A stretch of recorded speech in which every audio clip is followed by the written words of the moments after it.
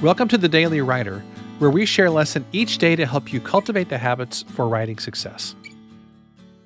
There are lots of enemies we have to battle as writers, and one of the most ferocious ones is self-editing. Self-editing is the tendency to edit as you write, to clean up and try to perfect your writing while you're actually creating it. Now, the big problem with self-editing is that you're trying to use your right and your left brain at the exact same time. The right brain focuses on creative activities and the left brain focuses on logic and reason. And the reason that you get stuck when you're trying to create a draft and edit it at the same time is because those two sides of your brain are constantly fighting with each other. And this can really hold you up when you're trying to finish a blog post, an article, or another piece of shorter content. But it's disastrous when you're trying to self-edit as you're writing the book. Writing a book is hard enough as it is. It requires stamina and focus, typically for a few months, until you get that first draft finished. And once you get that first draft done, you feel an amazing sense of accomplishment and motivation because you've gotten over a huge hurdle. So the goal here is to get a first draft done as quickly as humanly possible. And the best way to do this is to write what I call a vomit draft. Now, in spite of the horrible imagery, and I apologize for the word vomit, but it does get your attention, right? In spite of this really disgusting imagery, it's super effective at giving you speed and momentum.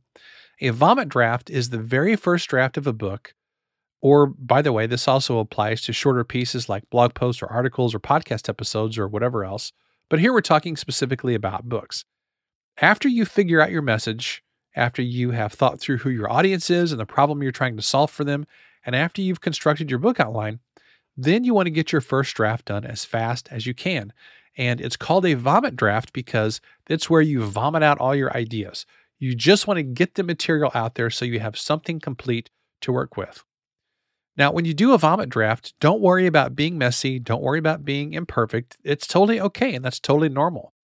The vomit draft is just the place to get the material out there so you have something to work with, so you have something to edit. And when you write this draft, don't edit as you go. Just get it onto the page and worry about cleaning it up later on. As they say, you can't edit something that you haven't written. So make it your first goal to write, and then you can edit later. Write this draft as fast as you can, then go back and clean it up. Don't edit too much as you go. Separate those right and left brain activities so you can let creativity flow on the first draft, then you can let that internal editor take over on the next draft. I look at writing a book just like building a house. First, you create a plan, then you create the framing. After that, you run utilities, you put a roof on and siding on, you put up drywall, and you lay flooring. And you only paint after all those other things are done, typically. Whenever you self-edit as you write, it's kind of like trying to paint a house before you've even put up the drywall. And this is why so many writers feel like writing is difficult. They're trying to write and edit at the same time. And whenever you separate those right and left brain activities, whenever you try this vomit draft idea of just getting it out there and then editing, you're going to have a much, much easier time when you're writing book content, blog post articles, or whatever it is that you're working on. Here's your daily question. If you tend to self-edit as you write, is that holding you back from faster progress?